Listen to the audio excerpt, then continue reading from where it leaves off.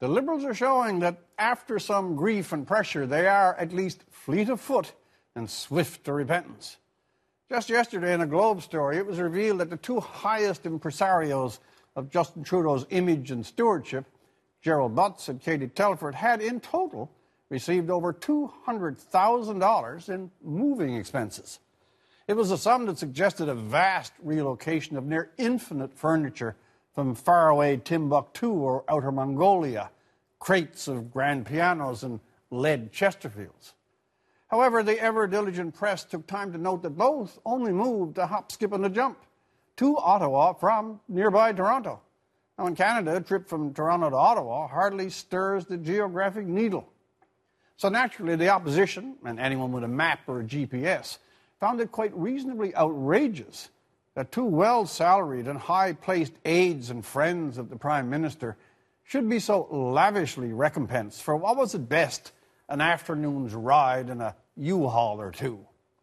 Then it was further revealed that the princely package was intended for more than just moving the bed and sofas, but covered the real estate charges and lawyers' fees for the sales of their respective houses, each having done quite well in their transactions by $500,000 or so.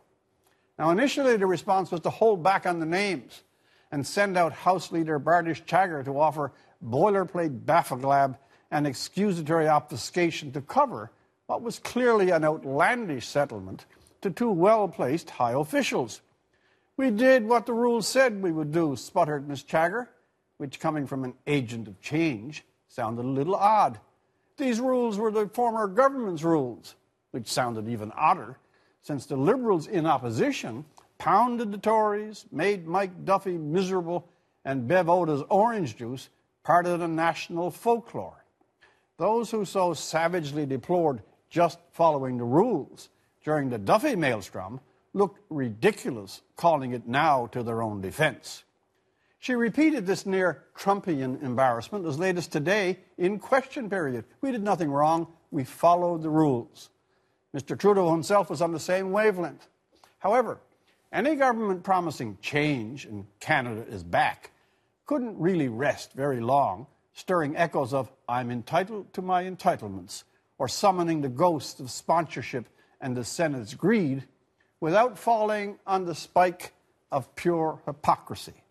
So very late this afternoon, they did what a smart political party would do. They fell on their sword, capitulated to reality, and wisely announced that here were two entitlements that they were going to return to the Treasury. Kudos to the Liberals for being fast learners. What they did today was right, and politically even more important, smart. They killed the scandal before it matured and showed a capacity to learn on the fly. High marks for a quick fix, but an F for needing it in the first place. For The National, I'm Rex Murphy.